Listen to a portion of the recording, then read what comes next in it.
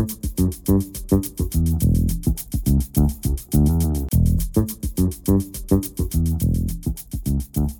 is falling again on the U.S. debt ceiling. I'll tell you why some people think we should get rid of it altogether. The other thing that AI stands for that might be more important to your stock investments. And now that LeBron James is out of the NBA Finals, he can focus on something more important: tacos. All coming up on the 5 Minute Money Show.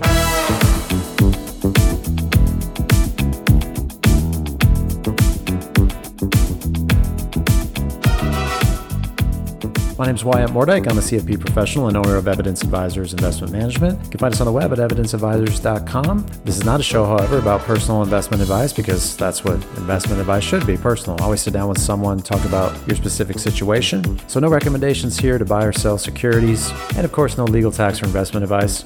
Just my views, opinions, commentary. Just a fun, fast show about finance and what's going on in the world.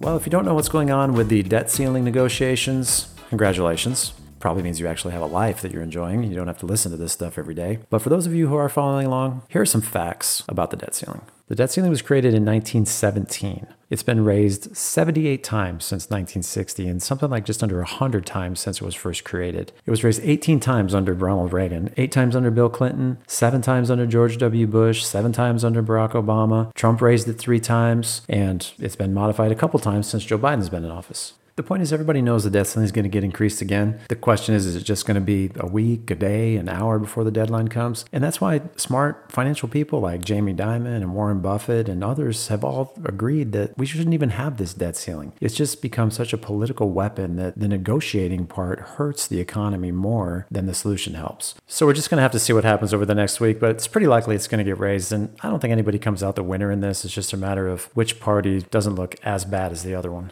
Now, if the debt ceiling is not enough to scare you, maybe the next thing that the media wants you to be frightened about will, and that's AI, or artificial intelligence. Apparently, robots are going to take over the world like some kind of real-life Arnold Schwarzenegger movie. Now, I don't know about that, but the question we're looking at is, can AI beat the stock market? And the answer right now is no. And here's why. A better meaning of the term AI when it comes to the stock market is actually aggregate information. You see, the price of a stock today is that price because of all the information that everybody in the world already knows about that stock. There are billions of shares of stock being traded on the stock market every day, and a person to consistently beat the market every day would have to know some piece of information all the time that nobody else knows about and have the exact right moment to buy or sell a stock and do better than whoever else is buying or selling that stock. And anybody that says they can do that is either lying or lucky. A human can't do it, and artificial intelligence can't do it, because artificial intelligence is exactly that. Artificial. Real intelligence understands that the world is a random, unknown, unexpected place, and the stock market is the epitome of that. Think of it this way. Google Maps is great at telling us exactly how to get somewhere and how long it's going to take. It'll even change throughout the trip if there's traffic or something happens, but it can't tell us how long it's going to take to get somewhere if an accident happens that hasn't happened yet, or how long is the tow truck driver going to take to get there if you get a flat tire that you haven't had yet.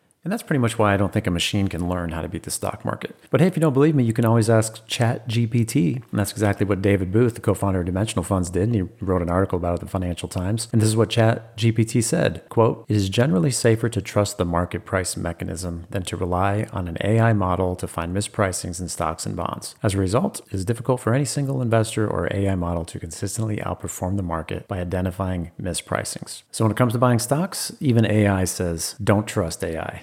Okay, lastly, do you like sports, particularly NBA basketball, and do you like tacos? If you answered yes to both of those questions, then you have something in common with NBA star LeBron James. The guy loves tacos. He loves them so much he tried to trademark the term Taco Tuesday. And guess what? He was denied. Turns out somebody else already did it. Back in 1989, some taco place up in the Midwest named Taco John's trademarked the term Taco Tuesday a long time ago, and now they're trying to protect it. So along comes Taco Bell, and they're going to team up with LeBron James and do some kind of viral marketing ad to do what they say is liberate Taco Tuesday for all to use without fear or legal consequences. And they hope that everyone, including Taco John's, will freely use and celebrate Taco Tuesday together.